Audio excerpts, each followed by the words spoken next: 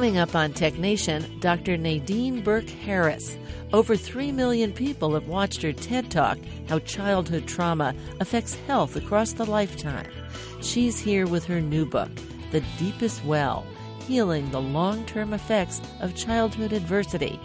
It's not just a public health problem, it might be your problem. Then on Tech Nation Health, Chief Correspondent Dr. Daniel Kraft talks about the microbiome.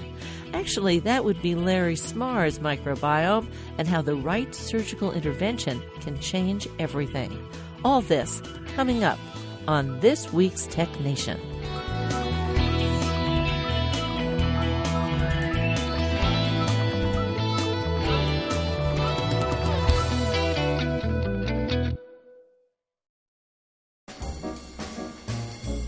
Let's Take 5 with Moira Gunn. This is 5 Minutes. I'm loving every article I read about IBM's much-publicized technology breakthrough. The media generally describe it as the ability to store data in a single atom, but frankly, that's for general consumption.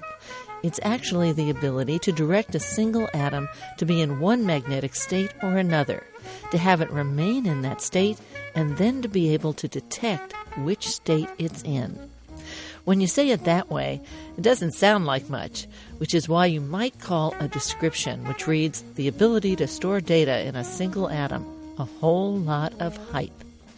It does not mean that there's a single atom in which you could store a Netflix file, or a Word document, or your email.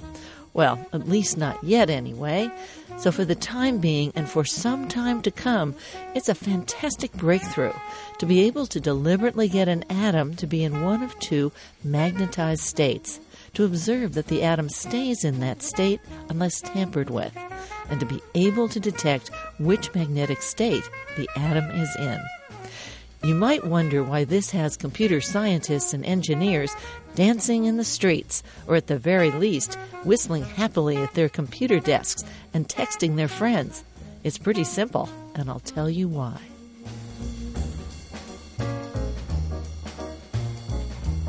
Computer scientists and engineers know that every bit of digital storage that has ever been built was built on the ability to make something physical be in one of two different states, that the states would stay that way, and that technology could detect which state it was in. IBM's breakthrough means that decades of that know-how can be applied all over again. If you haven't already guessed it, you should know that this two stable states with ability to both detect and set approach to storage technology is in some form or another at the base of the storage in every laptop or computer you've ever owned or used, on every cell phone and smartphone you've ever owned or used, and in every one of those USB memory sticks which are scattered all over your life, from your office to your computer bag to the junk drawer in your kitchen. To be sure, there's plenty of work to be done here yet. But when engineers say this is now a previously solved problem, it's like a wide receiver who catches the football, turns and realizes he's got an open field run.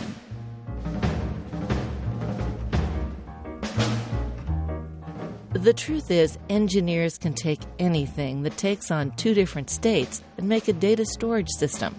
And as with so many things, size matters. That single atom, which can be in two different states, which we call 0 and 1, for IBM, it can now be done in a single atom. On your hard drive, the material it takes to store that 0 or 1, it takes some 100,000 atoms. Yep, do the math. In digital storage, as in golf, a low score is a very good thing. At the same time, while technology is getting tinier, humans are still just about the same size. If I gave you a USB drive that was 1/100,000th of the ones we have now, well, you get the point. So yes, size matters. In fact, our size also matters. So when that day comes, when a 1 and a 0 can be stored in something even smaller than an atom, given how big we are, we might not care. But actually, I think we will. I'm Moira Gunn. This is 5 Minutes.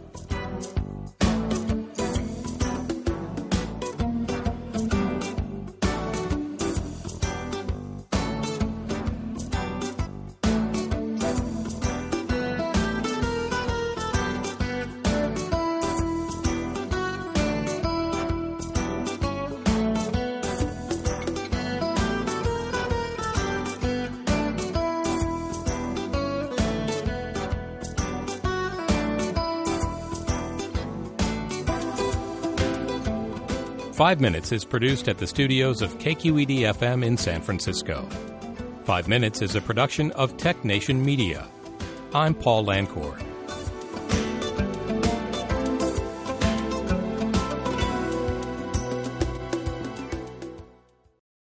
From San Francisco, I'm Moira Gunn, and this is Tech Nation. Today on Tech Nation, Heinz Award winner Dr. Nadine Burke Harris with her book, The Deepest Well, Healing the Long-Term Effects of Childhood Adversity. Then on Tech Nation Health, Chief Correspondent Dr. Daniel Kraft talks about our microbiomes, how they can change, and why they matter. The science is clear on this. It has determined that adversity is a social determinant for poor long-term health outcomes. It's true of humans. It's true of frogs. Dr. Nadine Burke Harris. Yes, that's absolutely right. Some of the foundation for this work, for my understanding of it, really came from research that I did when I was in college, and I worked in an amphibian endocrinology lab. We were looking at hormones in frogs, and we were actually looking at the effect of stress hormones on the growth and development of tadpoles. And what was fascinating for me, and it was, this research that I thought back on when I was, further out in my medical practice and thinking about how stress affects development and health, was that for these tadpoles, what we found was that the piece that was critical was the timing of when they were exposed to the stress hormones. If these frogs were exposed to stress hormones right at the time that they were turning into adult frogs, then it was actually adaptive. These stress hormones actually helped that metamorphosis happen faster, and it helped these frogs kind of get out of the stressful situation, which in this case might be a crowded pond, right? And actually develop into adult toad faster, which was great. But for the younger tadpoles, the ones that were not close to metamorphosis, what we found was that the same dose of stress hormones was actually inhibited their growth, affected their ability to regulate essentially the tadpole equivalent of blood pressure is, osmoregulation. And ultimately, it actually increased their risk of death. And it was really fascinating to see that the same hormones, right, which for frogs was corticosteroids, and in humans, it's essentially cortisol. The same hormones had a very different effect depending on when in development they were exposed. We're going to go from tadpoles and frogs to humans, and thank you for answering the next question was, well, how the heck do you stress a frog? Do you yell at it? What do you do? But now you answered that. Crowded ponds are one of the ways to do that. But I wanted to put people in situ. We have listeners all over the world, and I think they all know San Francisco. Many have actually visited San Francisco, but of those who visit, in all likelihood, they didn't go to that area known as Bayview Hunters Point.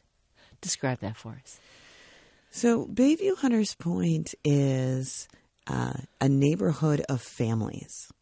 It has the highest rate of home ownership in San Francisco. It's got the highest number of kids of any neighborhood in San Francisco. It's been historically an African-American predominantly community, although a lot of these demographics are changing now. But it's also a really challenged neighborhood. It's a place where, of all of the neighborhoods in the city, for most of them, heart disease is the leading cause of death, right? And for a few, it's HIV/AIDS. But in Bayview Hunters Point, the leading cause of early mortality is violence. So this is a place where, there are shootings that happen on the street. There are drug deals that happen sometimes in front of kindergartners on their way to school. And having had the opportunity to spend a fair amount of time in Bayview, it's this amazing combination between some of the most beautiful and some of the most challenging things in our cities, which we have these families, we have these, incredibly cohesive, large families where you have lots of these relationships, but also a lot of poverty, a lot of adversity, a lot of violence, and family struggle. Now, CPMC, most people say, gee, that's in Pacific Heights. Really nice place. A lot of visitors have been there, right up the hill from the marina. You went there as a fairly newly minted pediatrician, if you will, and you saw for yourself there was a difference between the health status of children in Pacific Heights and the marina and the children of Bayview Hunters Point without actually even going out to Bayview Hunters Point. Yeah, so when I first finished my residency at Stanford and I came to work at California Pacific Medical Center, my interest and my passion was always to serve vulnerable communities. And I was this crazy, ambitious, young doctor, and we need a television show about you then. And it was really funny. My boss went away on vacation about a week after I had started work, and I had been having conversations with folks in the community, and I had this crazy idea. We were going to open a clinic in Bayview Hunters Point. So I spent the time that my boss was away, reading all the research and pulling it together and coming up with the beginnings of a business plan for what would ultimately become the Bayview Child Health Center. And what was really nuts was that when my boss, came back from his vacation and saw what I was up to, he really helped me. And together, we pulled together this business plan and pitched it to Dr. Martin Brotman, who was the CEO of CPMC at the time. And instead of telling me that I was insane, he actually got behind the idea, which was really amazing. And he was really interested in demonstrating CPMC's commitment to the community. And 18 months later, the Bayview Child Health Center opened its doors. I think what was so impressive for me, and you can actually hear it in how I kind of asked that question, is you didn't have to go out there to figure out there was a problem. There'd been a 2004 assessment of public health by zip code, and there it was, right in the report. That's right. There was something called the Community Health Assessment that was put together by the Hospital Council of Northern California. And that is a report that documents the health status of individuals in each neighborhood in San Francisco by zip code. And what was fascinating is as I was reading the report, right next to 94123, which is the Marina District, you turn the page and the next page is 94124, which is Bayview Hunters Point. And when you look at the difference in the health status between kids who are born in in the marina versus Bayview Hunters Point, and you see dramatic increases in the risk of things like asthma and pneumonia and diabetes.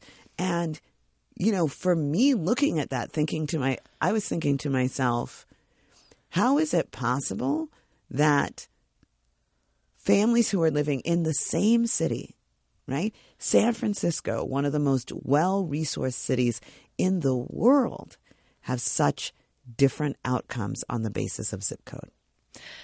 Well, one of the disconcerting aspects here is that you point out it was thought that providing more health care access to economically challenged communities or socioeconomically challenged communities would solve the problem. And you say, it doesn't.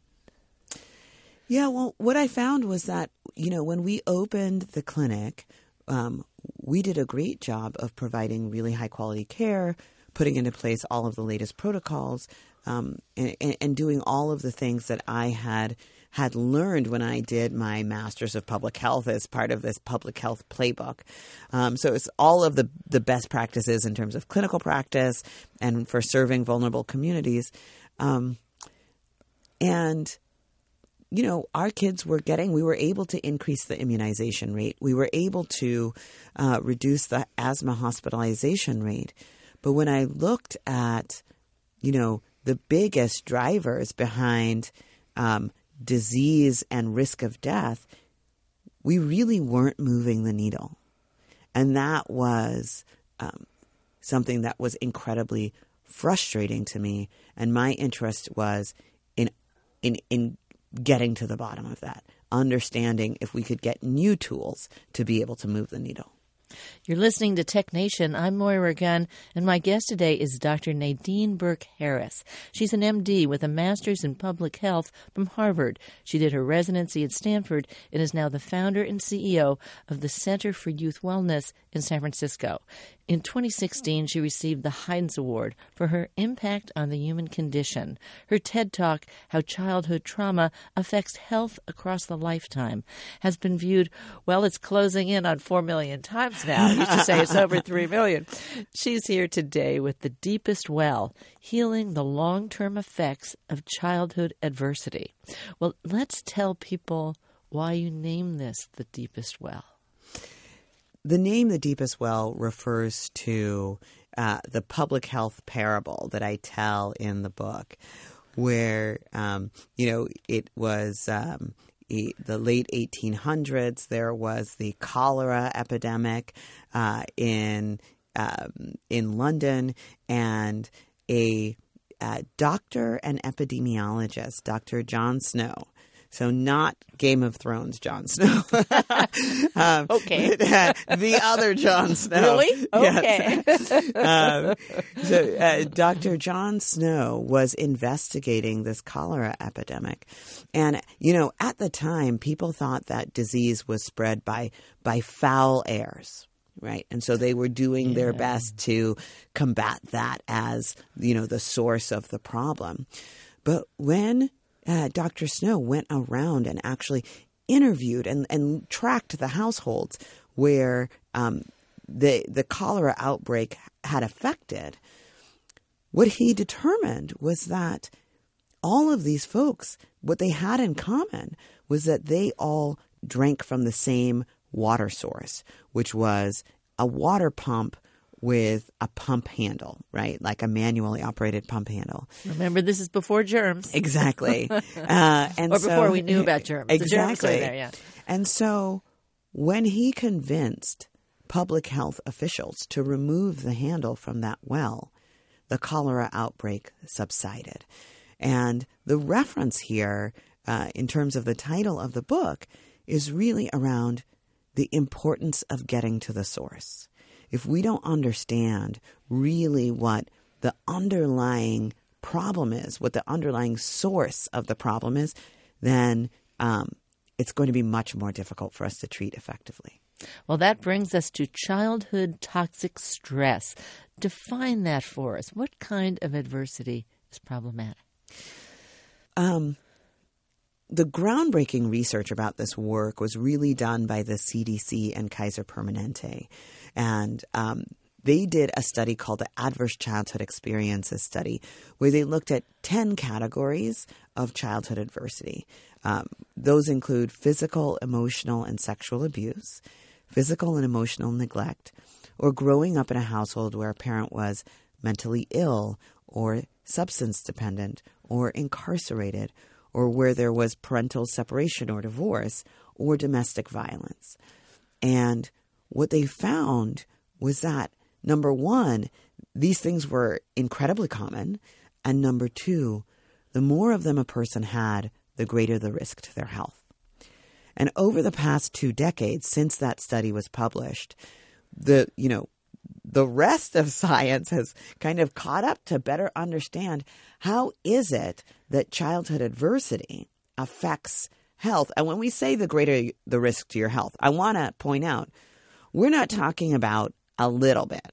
We're talking about double the risk for heart disease, double the risk for cancer, 2.5 times the risk for stroke, almost 4 times the risk of chronic lung disease, and 11 times the risk for Alzheimer's. So we're not talking about small changes to risk. And what we now understand is that just like those tadpoles, children are especially sensitive to the impacts of adversity. Because when we experience stressful or traumatic things, they release stress hormones, things like adrenaline and cortisol that actually change the way our brains, our hormones, our immune systems function. And when this happens in high doses in children, then it can actually change the way children's brains develop, the way their hormonal systems develop, the way their immune systems develop, and even the way their DNA is read and transcribed. And those changes are what the American Academy of Pediatrics now calls toxic stress. Now, let's talk a little about what physiologically happens. You know, your DNA is your DNA, but there are what we call epigenetic changes around that DNA, and that also affects your ability to reproduce your cells accurately. Yes, that's right. So I think most of us know that we have our genome, our genetic code.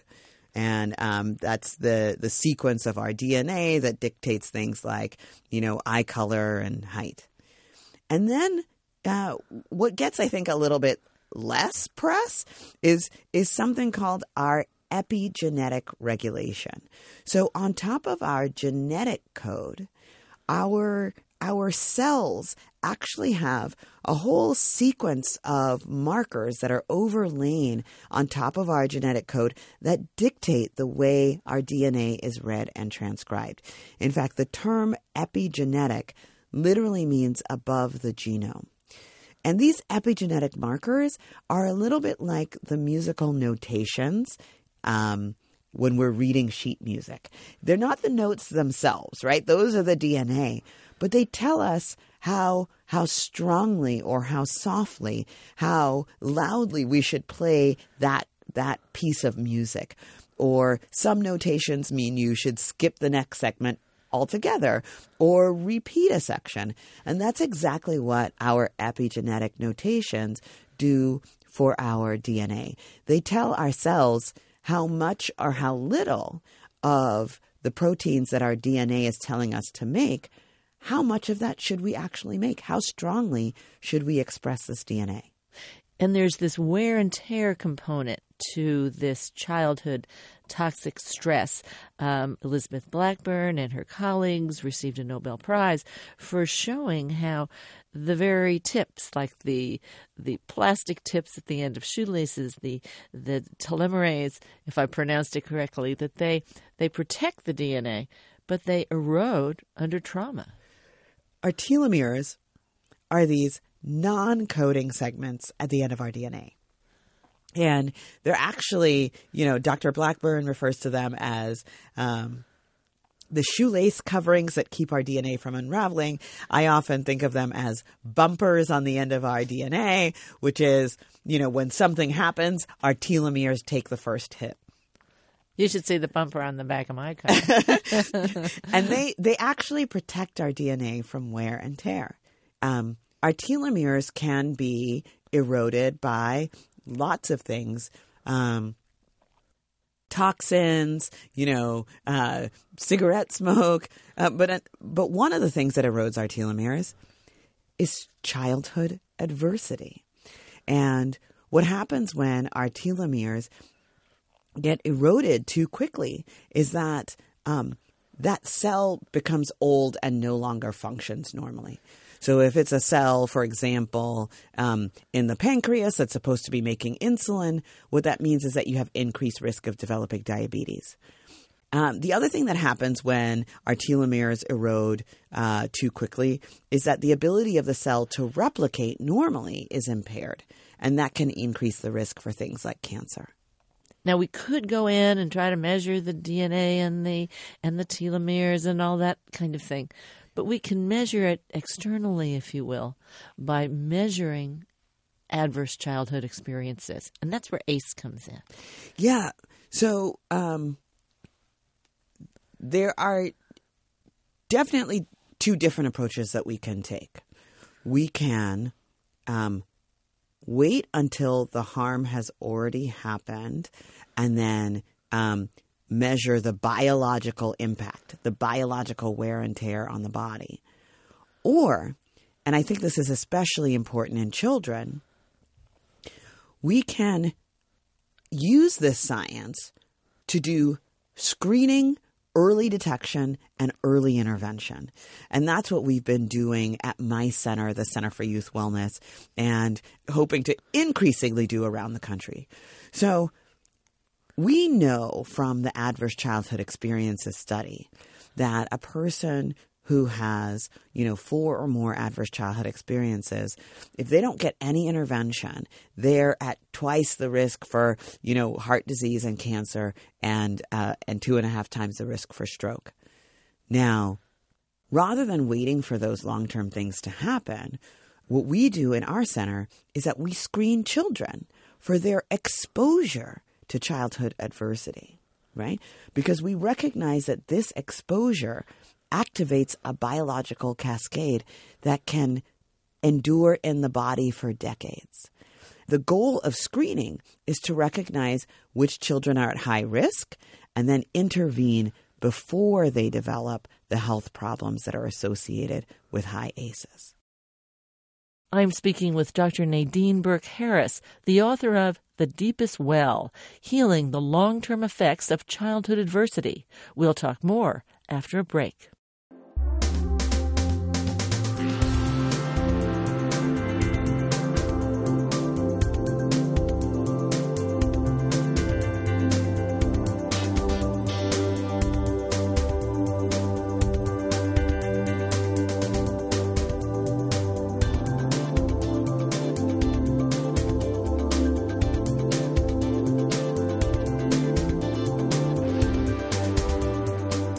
Podcasts of TechNation and TechNation Health are available at NPR One, iTunes, Stitcher, and other podcast syndication outlets.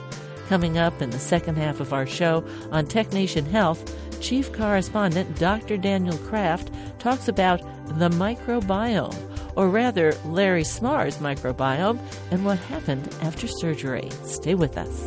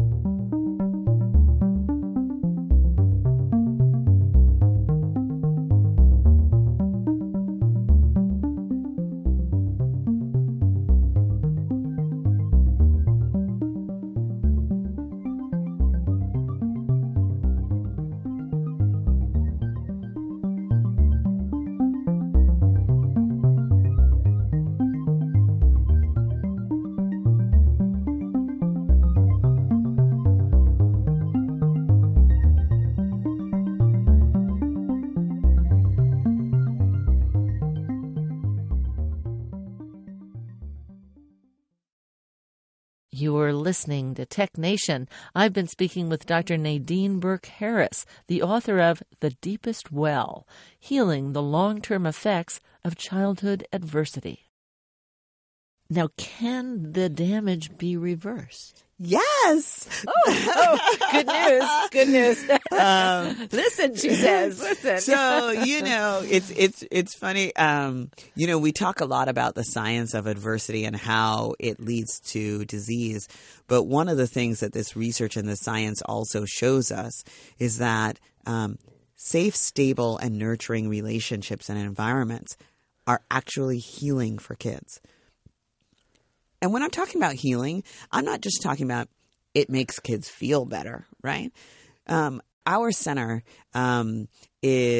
just looked at over 15,000 research articles on this topic. And one of the things that we looked at particularly is what interventions improve outcomes for kids. And in a randomized controlled trial where they randomized kids who had been exposed to adversity, who were in institutional care, either to high quality, nurturing foster care, right, or remaining institutionalized. And what they found was that the kids who were randomized into high quality, nurturing relationships, by age 8, they saw changes on MRI in the white matter structures in these children's brains. We are talking about nurturing relationships literally changing the structure of children's brains in a way that is measurable on MRI. The other thing that I want to add about the importance of the intervention, of these interventions is similarly, this is, work done by Michael Meany and his team at McGill University in this now famous study where even across species, right, what they found was that when they looked in rats and they took these baby rats and they stressed them out and then they gave them back to their moms, some of the moms did lots of licking and grooming, right? It's the equivalent of hugs and kisses. Welcome home. Yeah. Yes, exactly. Like, I'm so sorry that happened to you, right? So they did this, lots of licking and grooming. And some rat moms didn't. And for the pups of the moms who did lots of licking and grooming, those pups performed better on cognitive tests, right? They had a more normally functioning stress response system. And when they became adult rats, they actually did lots of licking and grooming for their own babies. But then what they did was Meany and his colleagues actually switched the rat pups at birth. So they took the rat pup of a genetically low-licking mom and had that pup reared by a mom who did lots of nurturant caregiving. And what they found was that rat pup performed better on cognitive tests, had a more normally functioning stress response system, and that the epigenetic markers of that rat was actually more closely associated with the mom that had raised them, not their genetic moms. And so literally what we can see changes in epigenetic regulation with safe, stable, and nurturing relationships. There are many adults listening now who are saying, okay, I think I got some ACE scores here. Yeah. I usually like to score high on tests, but not this one. In the back of your book, there's a very simple test to see how high you score. Just if you could tell it with a note to the adults listening to remind them how they might score on such a test. Yeah. So in terms of for adults, and one of the things that was really important for me in writing The Deepest Well is to also understand for adults who have their own history of ACEs, what they can be doing.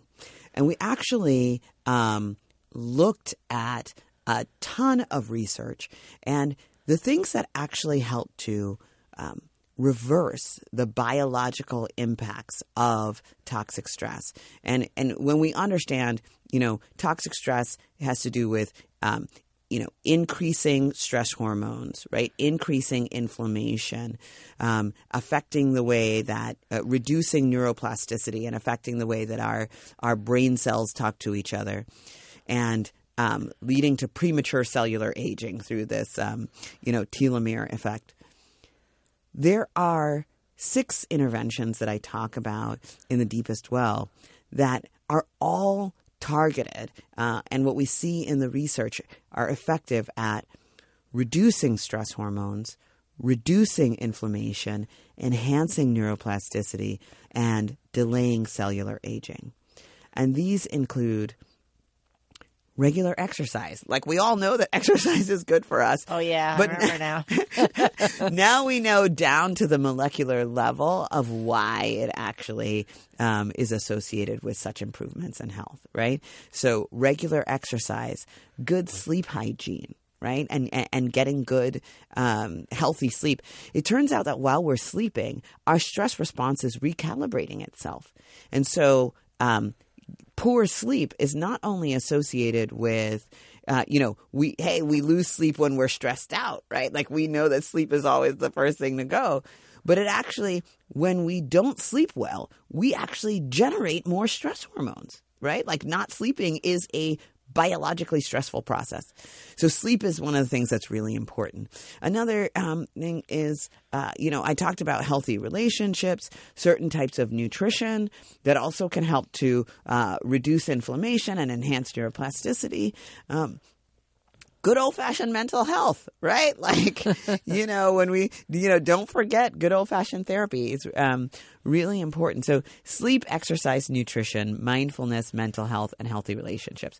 And that was the other piece. Mindfulness and meditative practices can also help to enhance neuroplasticity, improve immune function, and reduce stress hormones. So figure out what your ACE score is. See how much work you really got to do besides just being a healthy, normal human. That's right. And, the thing that's really critical for adults is understanding what the problem is in the first place. I think for a lot of adults, they spend a lot of time chasing down the symptoms, right? Realizing that they feel stressed, or, God, I need a drink at the end of the day, or something like that. And really instead recognizing, oh my goodness, because of what I've experienced, my body may be making more stress hormones than the average person, right?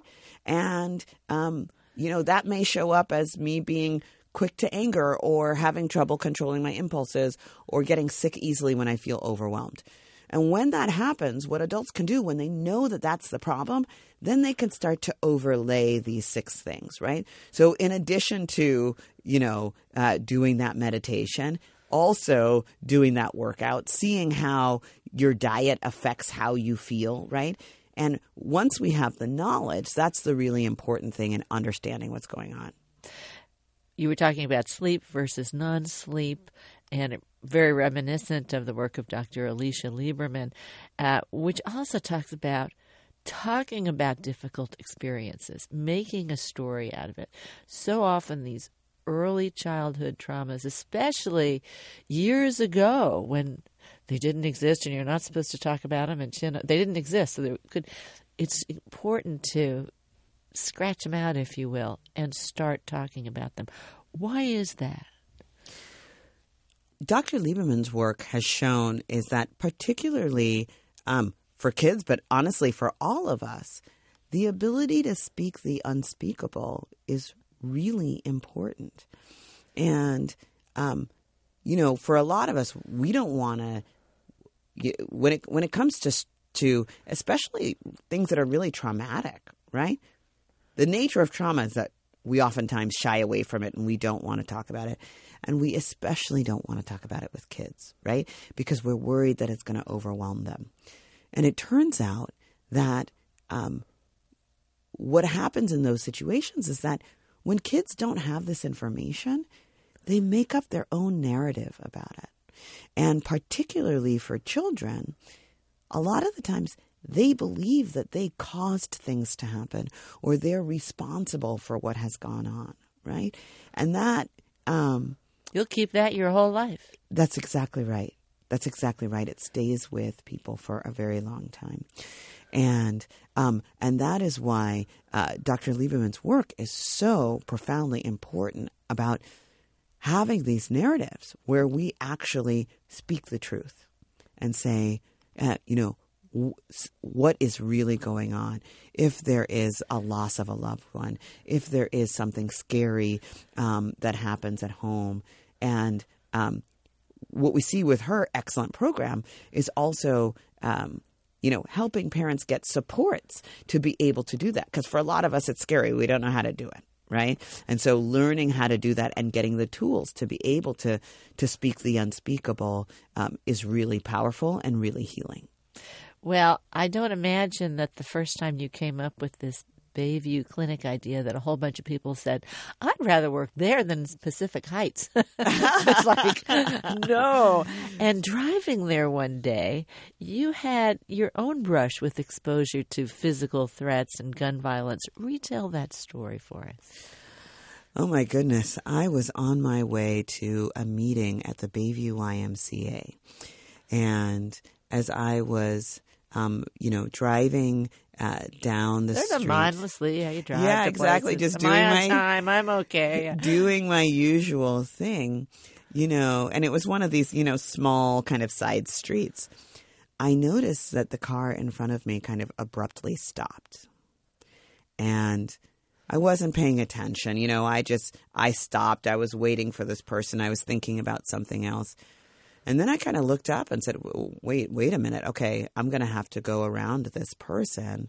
And in that moment, another car pulled up in the oncoming lane next to the car where I had that was stopped in front of me and also stopped. And I was like, what is going on here? And then a car came in, pulled in behind me.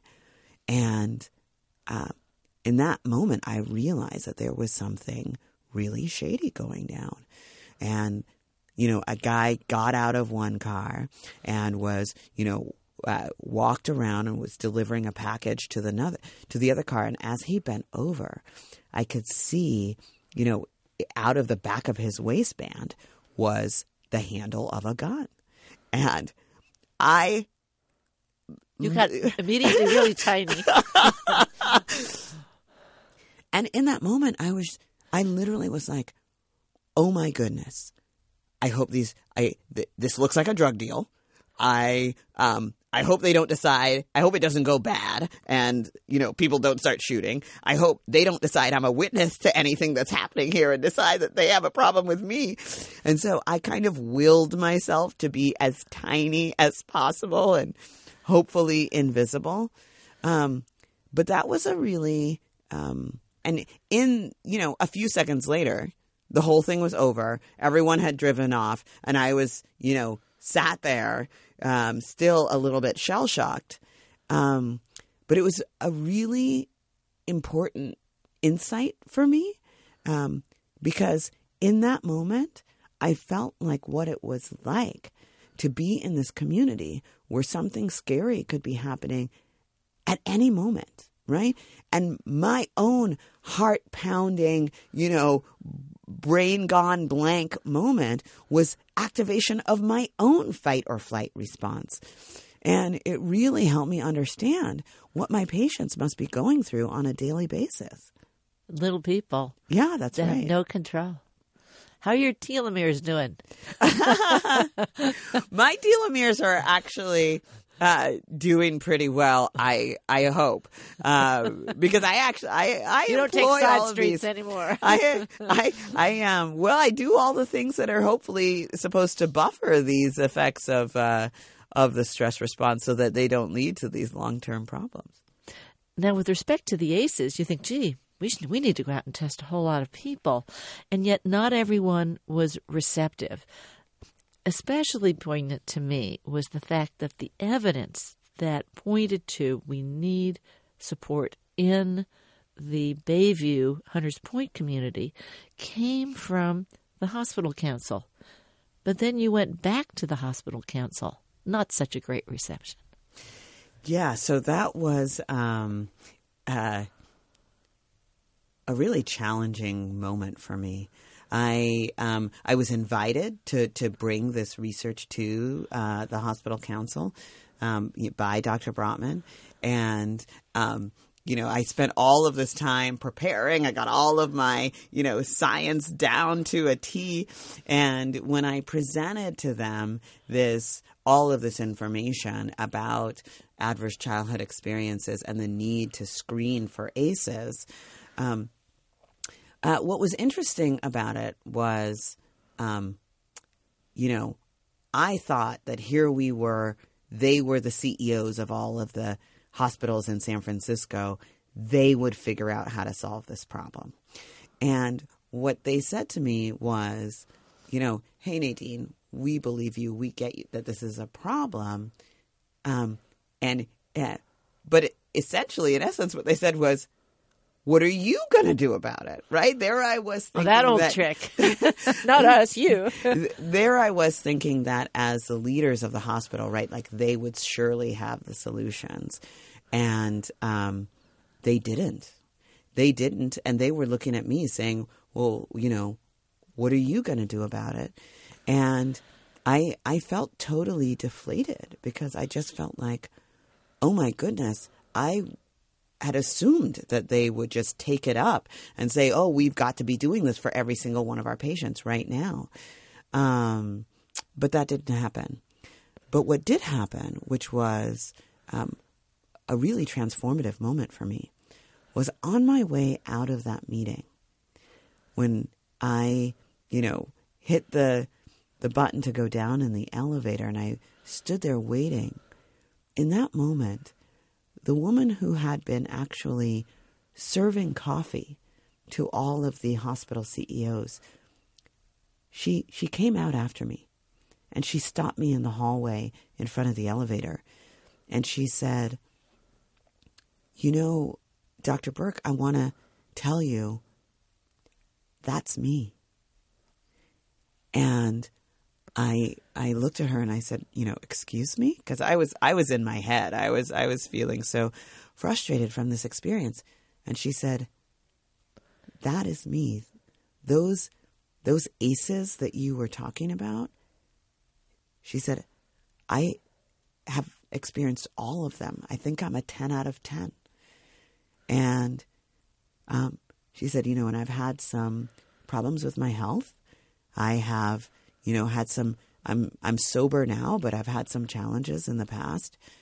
And she said, just hearing what you had to say, it was the first time that I really understood what was going on with me. And she looked at me and she touched my arm and she said, keep doing what you're doing. And that moment was just a huge inspiration for me to really recognize that, if we did not have protocols for how to screen for adverse childhood experiences, then by hook or by crook, we were going to develop them.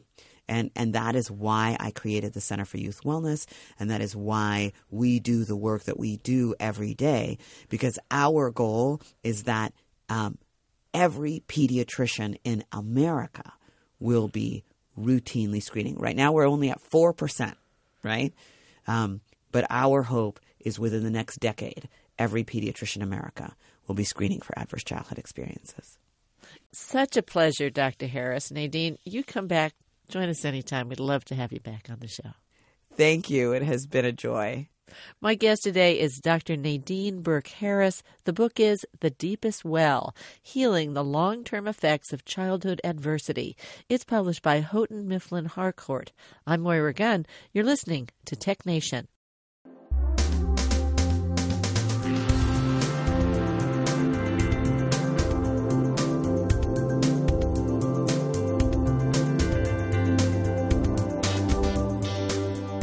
Welcome to Tech Nation Health, reimagining the future of health and healthcare with the emergence of new technologies and breakthrough science. Today on Tech Nation Health, Chief Correspondent Dr. Daniel Kraft talks about the microbiome. it's really one of those fields that's riding the exponential, because the ability to identify, sequence, and apply big data machine learning to the microbiome in and on our bodies or in disease is really exploding. And, there are really 100 million times as many bacteria on Earth as stars in the universe. And a lot of those bacteria and viruses, there's the virome, there's the genome, on and in our bodies, and seem to play an incredibly important role in health and disease. Now, let me ask you, is the microbiome, is that primarily in our gut, solely in our gut, or are you talking about all the bacteria and virus and all the microorganisms all over our bodies? It really is different depending on what you might sample, from behind your ear to in your mouth, in your gut, in your upper gut to lower gut to skin. And those are quite dynamic. They change based on what did you have for breakfast, what antibiotic might you have taken, what food might you have had that actually could have had other elements, whether it's processed foods or others. And as we start to be able to study this and access this information and crowdsource it, there's some really incredibly exciting developments that may really shift our understanding of normal biology and then how to leverage the microbiome both for prevention and therapy. Now, Larry Smarr, when we were at Exponential Medicine, he was in my section there. It was really exciting. He was talking about his gut. He had had surgery since I saw him last, and it changed the whole microbiome there. Right. Well, Larry Smarr is interesting because he started out sort of as a big astrophysicist and data scientist there, and has now applied using that same sort of technology and understanding data from the stars to his own inner solar system of his microbiome, which is relevant to him because as a patient, as he's described and discussed, he has a form of inflammatory bowel disease. And in your session at Exponential Medicine, he described the fact that he had a very first-of-a-kind surgery that removed a very specific part of his colon. But even before they did that to treat his inflammatory bowel disease, he'd been sequencing his microbiome repeatedly, including just before and after getting a colonoscopy when they sort of clean out the gut. You take something often called Go Lightly, and it cleans out your gut in a sense. And a lot of the bacteria populations dramatically changed, but slowly over time would come back to his normal baseline. And then after his very specific surgery, which using a confluence of virtual reality and robotic surgery, took out the exact component of his colon that seemed to be causing his inflammation, his microbiome changed dramatically. And he tracked it every day. He would take a little stool sample and get it sort of analyzed. And his microbiome shifted dramatically from before surgery to after surgery to something that has a much lower sort of profile of inflammation. So this is sort of an example, again, with an N of 1, and Larry's a very special kind of quantified self-patient that may be the harbinger of how we look at certain diseases. And a disease like inflammatory bowel disease in the gut seems to be highly tied to the microbiome. One thing that was noted in this great session with Rob Knight, who's one of his colleagues at UCSD, who's a sort of a big godfather in the microbiome world, is it's been noted that over the last decades we've had many diseases go away, things like measles and mumps and hepatitis, through the advent of vaccines and such. But at the same time, we've had an explosion in things like multiple sclerosis and Crohn's disease and type 1 diabetes and asthma that seem to be correlated to the sort of less diversity particularly in our GI system and its microbiomes.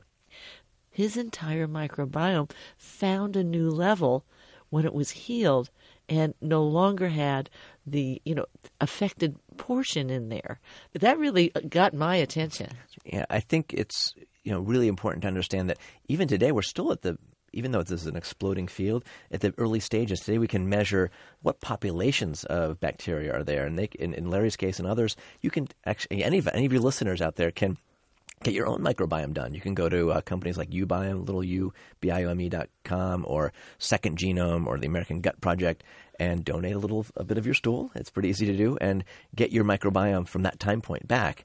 And you could do that repeatedly. You could crowdsource that stool sample or skin sample and others, and learn how you compare to others. But still, it's sort of very descriptive. The next levels of these is to look at the sort of metabolome and the transcriptome. What are those bacteria doing? They actually can play a key role in metabolizing. And if you have certain populations that metabolize carbohydrates more slowly or in a different way, that might contribute to weight gain or other elements, or your likelihood of developing other diseases. And one of the things that have changed with our diets, as Rob Knight described, they've looked at the diets of indigenous populations in rural parts of the world that haven't changed their diet in years. It turns out that now when we've shifted from sort of our, ancient diets to those of the sort of fast food restaurant era today, it dramatically impacts our microbiome and our sort of gut diversity. And that gut diversity seems to be quite protective against autoimmune diseases.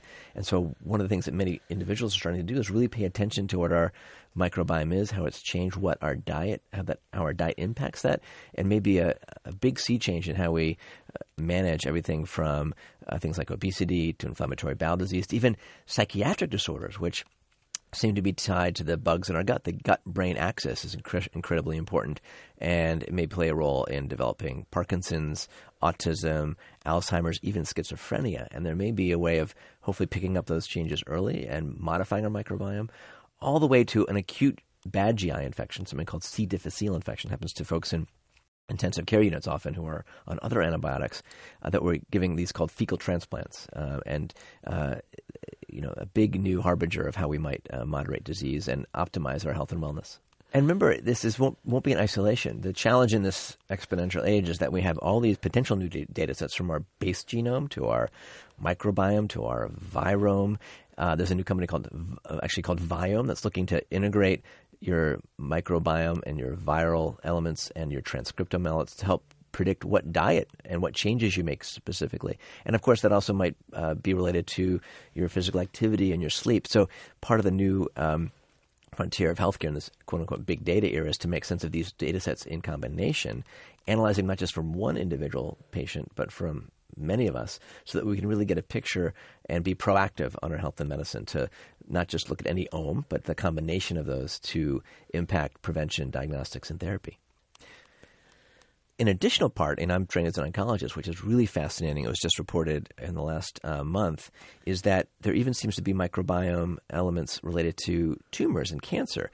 So in work out of Dana-Farber Institute, they found that in looking at the bacteria that seem to be associated with colon cancer, so they found a particular subtype called Fusobacteria, which we have in the mouth, and seems to be in some human colon cancers. And when those colon cancers metastasize to the liver and other places, that bacteria seems to travel with them. So it's not necessarily guilt by association, but the fact that microbiome travels with the metastases of that colon cancer is fascinating. It may give us an angle into diagnostics and therapy. So I would just say, quoting Bert Vogelstein, who's a cancer researcher at Johns Hopkins, that this entire idea that bacteria and tumors is associated and may play a role in its element is really surprising, unexpected, and may give us an angle into the future of cancer. Well, Daniel, thanks for coming in. Thank you, Marta.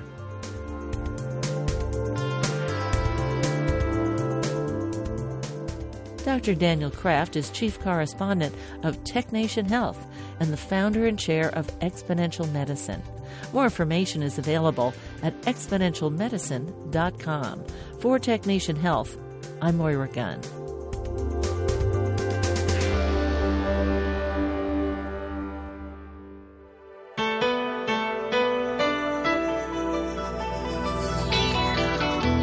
TechNation and its regular segment BioTechNation are produced at the studios of KQED-FM in San Francisco. Executive producer is Matt Gardner. The director of technical production is Monty Carlos. And audio engineers include Howard Gelman, Seal Muller, and Larry Upton. Our theme music was composed by Ann Nachtrieb-Zessiger and Robert Powell, with title creation provided by NameLab Incorporated of San Francisco. Program information and Internet audio is available on the web at technation.com. TechNation and BioTechNation are productions of TechNation Media. I'm Paul Landcore.